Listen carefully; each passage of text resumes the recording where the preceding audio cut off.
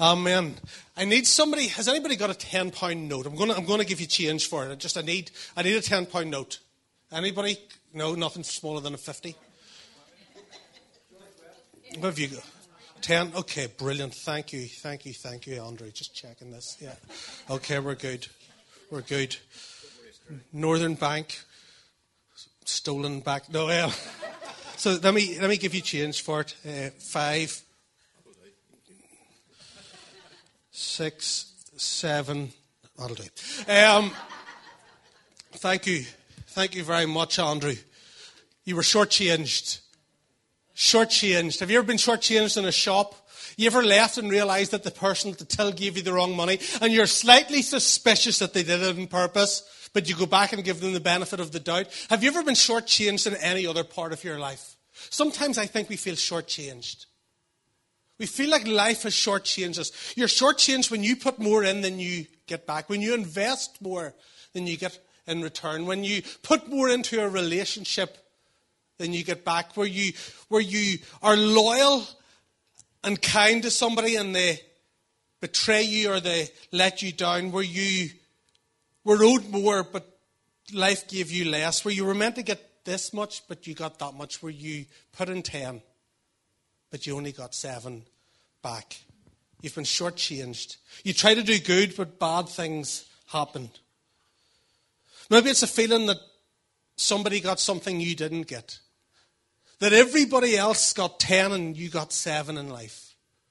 Maybe it's a feeling that if only things had been different, if only you'd had a different upbringing, if only your parents hadn't made the mistakes they made, if only somebody had been nicer to you, if only such and such hadn't happened, life would have been different, but you feel short-changed. You feel like others have it more fortunate than you.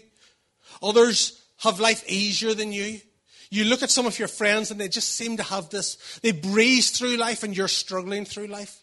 That they never seem to get sick and you're sick. They seem to have 3 or 4 holidays a year and you struggle to get 2 days in Bangor every year at Picky Pool. And it just feels like everybody's enjoying life more than you. That they seem to have it all and you have been short-changed. If you had their upbringing, they were born with a silver spoon. You didn't even have a spoon at home. If this didn't happen to you when you were younger, if your parents had just done a bit better, if other people hadn't treated you so badly, if you'd made different decisions and different choices when you were a teenager, and now you're living with 7 when you should have had 10, you've been shortchanged. You know, I think we all have some area of our life where we feel shortchanged at times. We all have that area where we know we put everything in, but we didn't get back what we expected. We poured our lives into something, and we expected to get at least the same back, and we feel shortchanged. And we think, if only this hadn't happened, if only this person hadn't done that. Today we're going to look at somebody who was shortchanged by life. Somebody whose whole life was shortchanged through no fault of their own. And his name is Mephibosheth. I want you to say that with me 3 times, really quickly. Okay, after 3, Mephibosheth. 1, 2, 3. Mephibosheth, Mephibosheth, Mephibosheth. You spoke in tongues and you didn't even know you could. We read about him in 2 Samuel. But before we go there, let me give you a little bit of background to Mephibosheth. And I say his name way too many times through this. I was going to call him Mephi, but we'll see how we get on. Mephibosheth's grandfather was somebody we've been talking about a bit over the last few months. His grandfather was a guy called Saul. Saul was the first king of Israel. And he started off well, but things went downhill because Saul was more interested in pleasing people than pleasing God. And so God rejected him as king and said, I've got somebody else that I want to put on the throne. I've got somebody called David. But Saul didn't want this to happen. So Saul clung to the kingship with everything he had. And he spent 10 years pursuing David. David became a fugitive. We looked at that last week. On the run like an animal, living in caves and deserts and wilderness. Because Saul was determined to hold on to something that actually wasn't meant to be his. And Mephibosheth was Saul's grandson. So he had royal blood in his veins. He literally did start his life with a silver spoon in his mouth. He had everything. He had servants, he had nurses, he had everything he could have wanted. A little bit like little Archie, Harry and Meghan's little one. He just had luxury and opulence and splendor and everything anybody could have dreamt of. But because of the sins of his grandfather, he got shortchanged. You see, Saul thought he was fighting against David, but when God anoints David, instead of fighting against David, Saul's actually fighting against God. And when you fight against God, you don't win. When you fight against God, the odds are against you. And Saul ends up being killed in battle by the Philistines, the arch enemies of Israel. And his son Jonathan also ends up being killed in battle.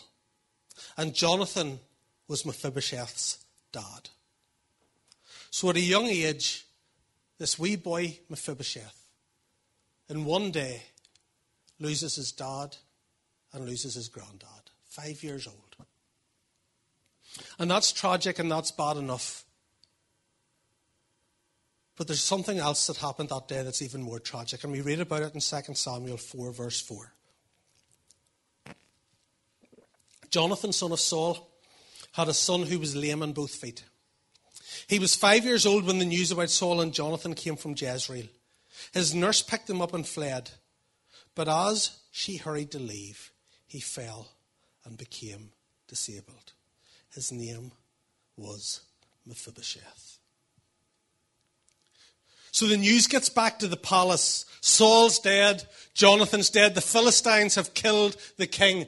And everybody panics because the first place that the Philistines are going to go after they kill the king is to the palace to consolidate their rule, to show that they're really in charge. And so the word gets back and there's this woman, this nurse, this childminder, this nanny, and she's looking after Mephibosheth. She's protecting him. It's her job to babysit him, but she panics and so she picks up the wee boy and her job is to get him to safety as quick as possible, to protect this little prince. And she lifts him up and we don't know what happened. Maybe she was climbing the rocks on the hill to get away. Maybe she was running down the road. We don't know what happened, but something tragic happened. And she stumbled and fell, or she dropped him. She dropped this little 5-year-old boy and he broke both his ankles. And she couldn't go and get medical help. She just needed to save his life. And so she kept running. And his ankles never set properly. And so for the rest of his life, he was disabled. He was crippled. For the rest of his life, he had a limp. For the rest of his life, he couldn't walk. And it was through no fault of his own. He was dropped. He was dropped. He was dropped by somebody who should have been caring about him. He was dropped by somebody he trusted. He was dropped by somebody who was supposed to look after him. It wasn't her fault. She didn't do it deliberately. There was no malice in it. She was doing her best. But she dropped him. And that one day when he was dropped became a defining moment of the rest of his life. And maybe more than I can understand, maybe you can think of a time when you were dropped. You can think of that time when something dropped in your life, and that moment, that day of dropping, has started to define everything else that's happened since. Maybe you got a phone call one day out of the blue. And it was your doctor, and he said, your test results have come back. And I'm sorry to tell you. And everything since then has been defined by that moment. Maybe you thought you were in a loving marriage with a man you trusted. And then one day you found out the truth. And you were dropped. Maybe you got news about that family that you always dreamt of having, that you weren't going to be able to have them. And you were dropped. Maybe you'd been working faithfully in a company, in a job for 20, 30 years. You'd poured your life into it. And then one day you're called in and you're dropped. You're told you're not needed anymore. Your job isn't required anymore. And that one moment was just a moment, but it's defined everything that's happened since. That dropping has become a defining moment of your life. Maybe you feel shortchanged. Shortchanged by life, shortchanged by other people. Maybe you even feel shortchanged by God here today. And here's the thing about Mephibosheth.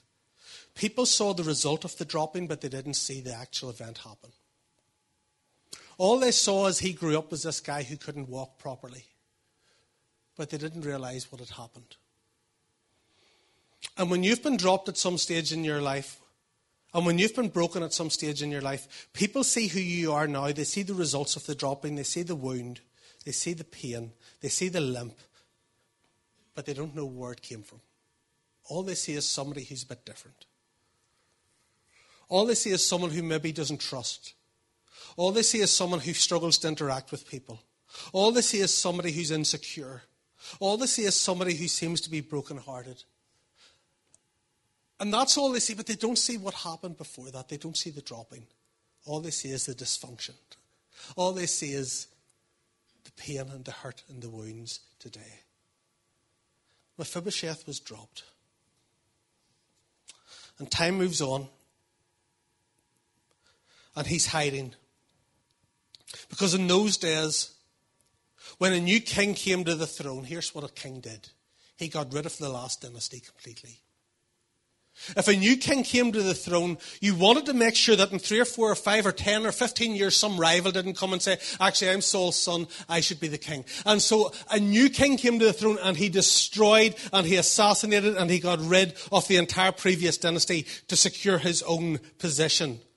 And so Mephibosheth spends his time in hiding. Mephibosheth is running for his life. David, in the meantime, has been fighting battles. He's been going from glory to glory. He's been extending his kingdom, his territory. He's at the pinnacle and the peak of his success. Things couldn't be better for David. He's living in this beautiful palace in Jerusalem. And after he secured so many victories, one day he's lying there and he's beginning to reflect on his life. He takes a bit of time out. He begins to reflect on his past. He maybe thinks about looking after the sheep and being called in by Samuel and fighting Goliath and working in the palace of Saul and the spears. And then he remembers his friend Jonathan. His friend Jonathan. Jonathan, Saul's son, who should have been king. Who was next in line, who was a successor to the throne, who should have been David's arch enemy, and yet somehow Jonathan was able to see God's purposes. Somehow Jonathan looked at David and said, you're meant to be king, not me. I will serve you. I will relinquish my rights to the throne because I know that God has promised you kingship. He sacrificed and submitted to David. And he said this. He said, David, there's just one thing. I know you're going to be king, but there's just one thing I would ask of you. Look at what it says in 1 Samuel 20, verses 14 to 15. He says, but show me unfailing kindness like the Lord's kindness, as long as I live, so that I may not be killed. And do not ever cut off your kindness from my family, not even when the Lord has cut off every one of David's enemies from the face of the earth. So he simply says, David, I know you're going to be king. Would you look after my family? Would you not do what every other king does and wipe out the rivals? But would you actually do something different here? And would you protect my family? Would you look after them? And it says David took a vow and a covenant with Jonathan that day. I'll look after them. And that's what brings us to 2 Samuel chapter 9. Look at verse 1 with me. David asked, is there anyone still left of the house of Saul to whom I can show kindness for Jonathan's sake? Is there anyone left of the house of Saul? That first part of the sentence wouldn't have been unusual to those listening. Is there anyone left of the house of Saul that I can wipe out, that I can destroy, that I can kill? That's what every other king would have said. But this is a bit different. David says, is there anyone else of the left of the house of Saul that I can show kindness to? You see, David didn't know about Mephibosheth. He had been on the run as a fugitive when this little boy was born. He knew nothing about Jonathan's son. And they say, why would you want to do that? Why would you care? You've no connection to anybody. You've no relationship with anybody in Saul's family. Why would you care about them? And he says, because of Jonathan. because I want to show kindness to Jonathan, because of Jonathan's sin, because of the covenant I made with Jonathan. You know, I was studying and preparing and typing this past week, and my mobile rang as I was sitting in my study, and I don't know about you, but when your mobile rings and you don't recognize the number, I don't answer it. And I figure they can leave a message if it's because it could be a telemarketer or whatever. And then it rang again and I thought, this must be urgent. I picked it up, and this man's voice was on the other end, and he says, "Is that Craig?" And it took me a while. I couldn't make him out. There was noise in the background. He was upset. And it turned out that this man was married to my granny's, he was the partner of my granny's sister, Shirley. They'd been together for 25 years, and Shirley had just died. And he had no connection to any church whatsoever. And he phoned me and he said, "Craig, would you do the funeral?" And my gut instinct at first, if I'm being really honest with you, was, I don't want to do a funeral. I don't know this woman. Like, she's my great aunt in theory, but if she'd have walked in here last Sunday, I wouldn't have known who she was. I've met her twice in my life, probably. And so my immediate gut reaction was to go, and then I stopped and I remembered how when my granny was living in a fold, how John and Shirley would drive down from Antrim to see her regularly and bring her gifts. I remembered when my granny was ill, how they would drive down and spend hours with her at her bedside. I remembered when my granny was in Craigavon Hospital, how John and Shirley would come and see her, and how much joy it brought my granny to see her last surviving sister. And immediately I said, of course I'll do the funeral. Of course I'll come down and see you.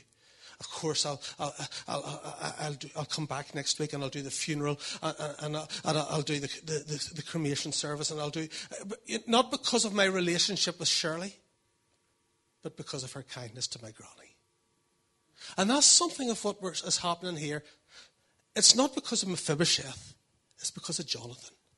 It's because of the kindness that Jonathan showed David when David didn't earn his kindness or deserve his kindness. And so David says, yeah, I will show kindness to Mephibosheth. So he says this. He says, is there anyone? Look at verses 2 and 3. Is there anyone in Jonathan's family? Now there was a servant of Saul's household named Ziba. They summoned him to appear before David, and the king said to him, "Are you Ziba?" "At your service," he replied. The king said, "Is there no one still alive from the house of Saul to whom I can show God's kindness?" Ziba answered the king, "There is still a son of Jonathan. He's lame in both feet." So they bring in this guy Ziba, who used to work for Saul, and they say, "Is there anyone that I can show kindness to?" But if you notice, there's a little bit of a change here. He doesn't just say, "Is there anyone I can show kindness to?" He says, "Is there anyone I can show God's kindness to?" That word for God's kindness in the Hebrew is the word hesed. Hesed. And it's not just being nice. It's not just being kind. It's the word for God's kindness displayed towards those in the Old Testament who don't deserve it. It's the word for God's kindness towards his people when they rebel against him. It's the word for God's kindness towards his people when they build idols and altars to other gods. It's a loving kindness. You know what the best? It's the loyal kindness. It's the loyal love of the Lord. Hesed. He says, is there anyone I can show hesed to? Is there anyone I can show loyal love to? You know, you don't need me to tell you that we live in a world where there's a deficit of kindness. Everybody's trying to get their own way. Everybody's rights. Everybody's voice. I want it my way. I want it done the way I think it should be done. If I don't get my way, I'm going to protest. I'm going to scream and shout and let it all out until I get it. And it's what's in it for me. And it's all about me. And it's my rights. There's not a lot about kindness. There's not a lot about just laying down your rights. And yet as Christians, kindness is supposed to be at the core of who we are. Christians aren't always known for their kindness. And yes, we believe in God's word. And yes, we believe in God's truth. And yes, we believe in absolutes. And yes, there are black and whites. And yes, this book is held in the highest esteem in this church. But we can share this book and we can share God's word with kindness. Just simple kindness. Even if we don't agree with people, even if they're a different religion, even if they're a Muslim, even if they're a Hindu, no matter what, even if they're an ardent atheist, we can show kindness. We can melt people's hearts with kindness. You know, Jesus was so strong, but he was so kind. He was so strong against the religious leaders. He called them a brood of vipers. He went into the temple and overturned the tables and chased them out with the whip. Jesus was no wimp. Jesus wasn't like the fifth member of ABBA with long flowing blonde hair. Jesus was a man's man. He was a carpenter, but he was so kind. The woman dragged in front of him caught adultery. He was so kind towards her when all the accusing eyes were on this naked woman. Little Zacchaeus up in the tree. Everybody called him a scumbag. Jesus says, I'm going to your house for dinner. The thief on the cross, Jesus was so kind to him. Kindness isn't weakness. Kindness is simply displaying the character of Jesus. You know, the Bible says in Ephesians 5, actually I think it's Galatians 5, I said Ephesians 5, it's Galatians 5, about the fruit of the Spirit. That when the Holy Spirit comes and resides in you, when you become a Christian, he begins to produce the character of Jesus. And that's called the fruit of the Spirit. And it's love, joy, peace, patience, kindness, goodness, faithfulness, gentleness, self-control. If Christians were known a little bit more for kindness, I would love Hope Church to be known as a place of kindness. That you can come in here no matter what background you're from, no matter what you've done, no matter what you believe, and you will just find people who we won't tell you we agree with everything you do, okay? Because that's just rubbish. And I don't want to do that. But we will tell you we can disagree but still be kind. We can disagree lovingly. I don't have to agree with you to love you, and you don't have to agree with me to love me. I didn't agree with Jesus and he loved me. And so as we display something of God's kindness, I think that can make a big difference in the world around us. And so he says, is there somebody I can show God's kindness to? And look at what Ziba, the servant of Saul, says. Well, he says, yes, there's a son of Jonathan.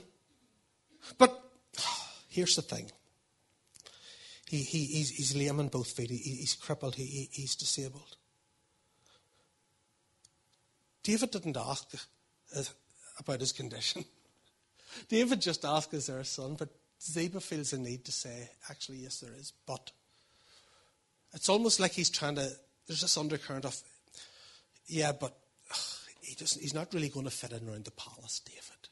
He hasn't really got, he can't fight in the army. He won't be able to serve. David, he's crippled in both feet. He's disabled. You don't really want him in the palace. But look at David's response. I love this. David just says, where is he? Where is he? The king asked. Ziba answered, he's in the house of Machir, son of Amiel, in Lodabar. David doesn't care what's wrong with him. David doesn't stop and go, well, just how bad is he? Or, okay, so there's him. Is there anybody else? Like, we'll park him on the side for a minute. Is there anybody else in David's family that we can show kindness to apart from him? No, he just says, go and get him. Go and find him. I want him here. And Ziba says, well, he's staying at somebody's house in Lodabar. Which, when we read that doesn't sound much. But in Hebrew, the words Lodabar, do you know what that means? No pasture. There was no grass. There was nowhere for animals to feed. It was a barren place. It was a wilderness place. It was a desolate place. It was a desert place. It was a place in the back end of nowhere where nothing grew, where there were no plants. And if there were no plants, there were no animals. It was the most barren, desolate, backward place cut off from everyone else. Why would he live there? Because he's on the run from David.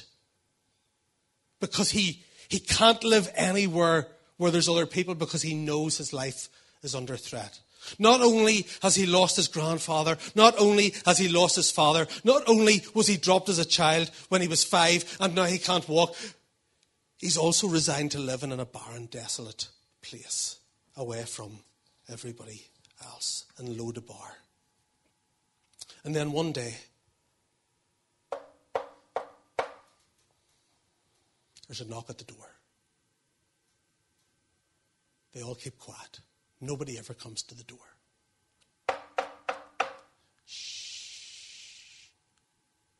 Mephibosheth? Mephibosheth, we know you're in there. Shh. Mephibosheth, we know you're in there. This is the moment he's been dreading. He's been hiding all these years and nobody has found out where he is. Somebody must have grasped. Somebody must have told. Somebody must have touted.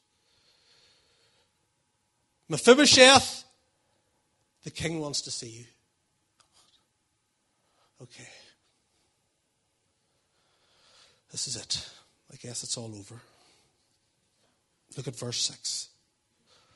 When Mephibosheth, son of Jonathan, the son of Saul, came to David, he bowed down to pay him honor. He fell on his face. This guy who couldn't walk fell on his face.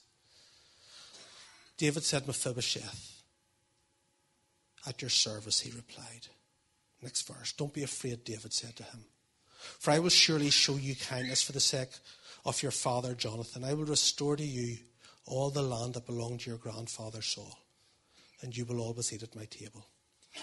This man is shaken in front of him in fear. And David says, don't be afraid. You have nothing to fear. In fact, just the opposite. I want to show you God's kindness. I want to restore to you everything that belonged to your grandfather. Everything that should have been yours. Everything at 5 years old that you lost. Everything that was taken from you. Everything that was rightfully yours but you lost. I'm going to restore it all back to you. Every single bit. I know you've been shortchanged. I know your life hasn't been how you'd want it to be, but I want to do something about that right now. I'm going to make it right. I'm so glad our God is a God of restoration. I'm so glad our God is a God who restores things that were robbed. You know, the Bible says that the devil comes to steal, kill, and destroy. He steals things. He steals our joy. He steals our hope. He steals our peace. He steals our purity. He steals our sanity. He steals our joy. He steals our marriages. He steals our relationships. He breaks up homes and families and robs us of our freedom and destroys our health. And he leaves us feeling empty and broken and useless. But our God is a God of restoration. He brings things back. He brings things back that you lost. He returns things. He puts it back together again. He fixes it. He makes it whole. He heals broken hearts. You know, Jesus was a carpenter. He fixed things and he's never stopped fixing things. He fixes things and he makes them whole. He heals broken hearts and broken bodies. He accepts the unlovable and he embraces the untouchable, and no one is too far gone. He restores and he repairs. And Mephibosheth is overwhelmed by the kindness of the king. He's completely undone. Look at what he says. Verse 8, Mephibosheth bowed down and said, what is your servant that you should notice a dead dog like me? I'm just a dead dog. What do you do with a dead dog? You just drag it around. That's how he feels. I just dragged around. I'm useless. I have no purpose. I have no value. You know what's interesting? Mephibosheth's name, you know what Bosheth means? Shame. Bosheth is the Hebrew word for shame. He has shame attached to his name. He had never done anything to be ashamed, and yet shame was attached to him because of something else that had happened to him. You know, people sometimes use guilt and shame synonymously. They think that they're the same thing. They're not. Guilt is where you do something wrong and you feel bad for it. Guilt is good. If you break the law, if you break somebody's heart, if you hurt somebody, if you say something and you feel guilty and you go and you say you're sorry and that's good. Guilt is good. Shame is not. Shame is not. The Holy Spirit will maybe bring guilt and conviction into our hearts to point us to Christ to be forgiven. Shame is something completely different. Shame says, I'm not worthy. I'm unworthy of love. I'm unworthy of value. I'm unworthy of acceptance. Guilt says you made a mistake. Shame says, I am a mistake. You're inferior. You're inadequate. You're less than everyone else. Mephibosheth had shame attached to his name. He didn't deserve what happened to him, but we don't have to deserve things for us to carry shame around. It can be words spoken over you by a parent, a teacher, a headmaster. It can be words spoken over your own life. It can be something you did years ago. Maybe you made a bad decision one night and you ended up in a position you never thought you'd be in. Maybe you've done things that nobody ever knows about and you're carrying shame about. And I want to say to you that our God is a God who takes not only your guilt, he takes your shame. He lifts your shame. God's will for you is not to live with shame in your life. Jesus Christ became cursed on the cross. He hung on the cross naked in the most shameful way so that he could take your shame away. Look at how the king responds. Then the king summoned Ziba, Saul's steward, and said to him, I have given your master's grandson everything that belonged to Saul and his family. I've returned it all. You and your sons and your servants are to farm the land for him and to bring in the crops. I think that's brilliant. Where had he been living? Lodabar, the place of no pasture, the place where nothing grew. What's he going to have now?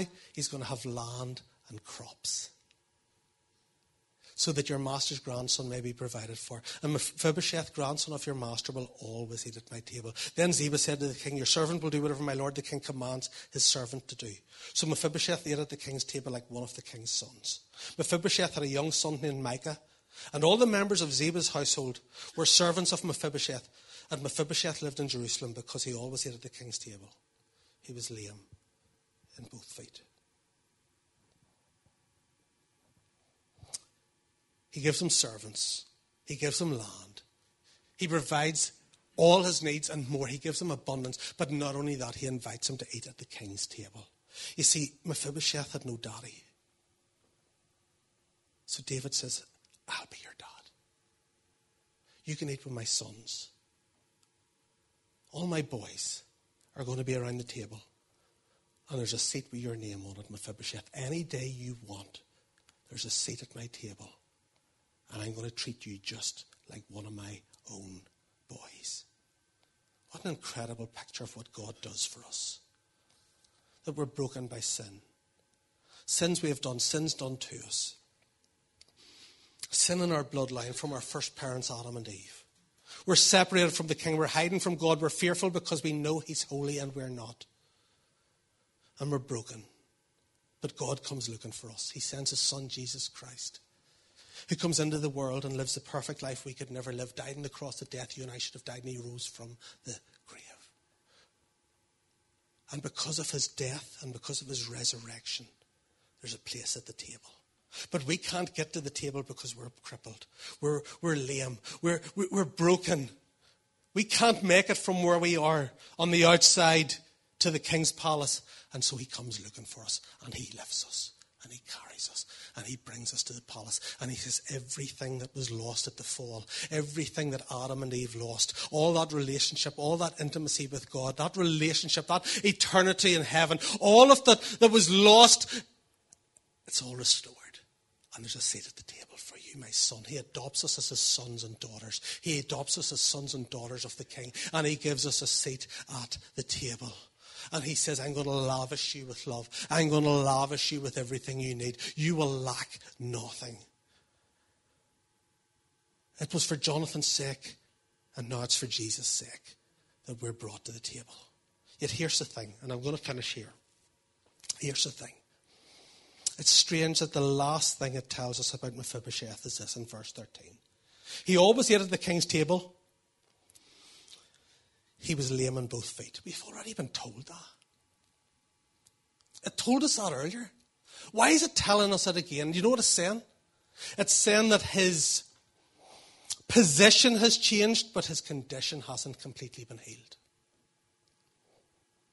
He's still lame on both feet. He still had a place of brokenness in his life. But that didn't disqualify him from sitting at the king's table. And you know, when you become a Christian, when you come to God, he changes your life. The Bible says you're a new creation in Christ. And so much changes. And your position changes. You're now the righteousness of God. You're now a child of God. You're now a son or daughter of God. You're adopted into his family. All of that changes. But sometimes you can carry a condition there with you that doesn't change just as quickly. Sometimes you can carry brokenness and woundedness into your Christian life, and it would be wonderful if it changed overnight, but the reality is it doesn't sometimes. There's an area where you're still broken, where you're still struggling. Let me tell you a secret. Do you know who the person in this church I struggle with most is? Me. I mean, some of you are hard work, but I'm just looking straight up here. I'm not looking at anyone. But honestly, really honestly, the person I have the biggest struggle with in this church is me, is Craig Cooney. I struggle with my own sin. I've been a Christian for nearly 30 years. I thought I'd have dealt with some of this rubbish by now. Some of the temptations I had when I was 14, I'm 44 now and I'm still dealing with them. I thought I'd be a lot nicer to people by now. I thought I would have, my attitude would have been sorted. I thought I'd be pretty much, I'm ordained 13. You know what I mean? I'm supposed to be, really have it all together by now. I have brokenness in my life. I have wounds. I have places that I wanted to be further along than I am. And sometimes I think I'm further along and then I stumble again and I limp again. And I think, God, seriously, you could have done so much better. You could have done so much better to have somebody to lead this church. You could have done so much better to have somebody, and he says, come to the table. Because here's the thing. When Mephibosheth was at the king's table, what bit of him was broken? His feet. When you walked into the room, you couldn't see that. He looked just like all the other sons. And the tablecloth of the king covered his most broken part. And the tablecloth of God's grace covers your greatest brokenness. It covers your greatest woundedness. It covers your greatest sin. And his grace is always greater than your sin. His blood is more than adequate to cover your greatest weakness. His love is so much stronger than anything that has happened in your past or anything that's happening in your present or anything that's going to happen in your future. You aren't disqualified from his table because of your brokenness, because of your limp. Sometimes, you know what, you just live with a limp. And that's okay. And sometimes people say this, and maybe you've heard them say, they'll say something like, Christianity is just a crutch for weak people. And they say it as if it's kind of like they're trying to have a go at you. And I always go, yeah, if I've broken my leg, I'll take a crutch. And I'll lean my full weight on that crutch because it keeps me moving forward. And if I've got a broken soul, I'm going to lean on Jesus. My full weight. How do I get up in the morning without that? I'm going to lean my full weight on Jesus because that's the only way I can move forward in life. That's the only way I can survive. That's the only way I can live. I want to finish with a story here. Those of you who are my age and a little bit older, i.e. really old, might remember back in the 80s there were two very famous American televangelists who were both caught up at a huge scandal. Can you remember their names? Swaggart was one. Swaggart, and the other one's wife was called Tammy Faye Baker. If you'd have been living in the late 70s and 80s, these guys, Jimmy Swaggart and Jimmy Baker and Tammy Faye Baker, were on every channel in America. They were on TV. They had multi-million-dollar empires. They were huge in the Christian scene. They had the biggest ministries in the world. And Jimmy Baker and his wife Tammy Faye, she had big hair, big makeup, looked like she'd put it on with a paintball gun. And they had this huge empire, and then it came to light that Jimmy Baker had committed sexual and financial crimes, and he was sentenced to 18 years in prison, and overnight he lost everything. While he was in prison, about 2 years after he was in prison, his wife divorced him and married one of his best friends. humiliated, disgraced, and abandoned. Nobody wanted to know him. Nobody wanted to be associated with him. Christians, particularly ministers, wouldn't touch him with a barge pole because they were afraid of their ministries being tainted by their association with him. But just last year, Jimmy Baker told a story. It was when Billy Graham died. Most of you will have heard, if not all of you, of Billy Graham. Passed away last year at 100 years old. This is what he told a story. He shared a story about his time in prison. This is what he said. And I'm reading his words here. When I was in that prison, the lowest day probably up to that moment in prison, I was sick. I had pneumonia. I cleaned toilets for 5 years. Every day that was my job. Even on this day when I felt like I was dying. That morning I cleaned my toilets. I had my shoes with the holes in the toes. They were my toilet shoes. The guard called me. They said, Becker, you've got a visitor. And I said, it's not visiting day. I didn't know who it was. He said, you need to go to the warden's office right now. I said, God help me, I'm in trouble. He said, I had on my old clothes. I had on my wrinkled toilet cleaning clothes, not my visiting my family clothes. My hair was dishevelled. My clothes were dishevelled. I was sick with pneumonia. I looked like a man that had been sleeping under a bridge for years. So I walked over to the warden's office across the prison yard and I stood out there. Someone came out of the office and said, Becker, you've got a visitor. I said, it's not visiting day. Who's here? He said, has nobody told you? Billy Graham's here. He said, do you want to see him? He says, I looked down at my shoes with my toes hanging out and my wrinkled clothes. I was sick. I looked bad and I thought, you know what? The last time I saw Billy Graham, he was on my TV show. I was the very top of my success. I thought, I don't want him to see me looking like this. But he had come, so I had to go out. He says, I walked into the room and the warden was there and the assistant wardens, because all of them wanted to see Billy Graham. But when I walked in, all I could see was a 6-foot-something man. And I'm a 5-foot-something guy. And I walked in and Billy Graham threw his arms around me. Baker said tearfully. And he held me and he said, Jim, I love you. How could anyone love me looking like that? I'd been disgraced to the world. Just one day before this on the radio I'd heard that Billy Graham had been voted as one of the top 3 most respected men in the world. And here he is in my prison, holding me in his arms, telling me that he loved me, and I didn't feel love very much anymore. He says, when I got out of prison, still nobody wanted to know me. But Billy and Ruth Graham would often invite me to their home. They'd have me at their table for dinner. Then he said this, they represented Jesus Christ to someone who the world said was fallen and finished. What a beautiful picture of God's grace. No matter who we are, no matter what we've done, no matter how broken, wounded, messed up, fallen or flawed we are, Jesus comes to us and he embraces us. He comes and finds us and he lifts us up and he says, there's a seat at the table. I've been reserving a seat and it's got your name on it. Will you come and dine with the King? Let's pray together.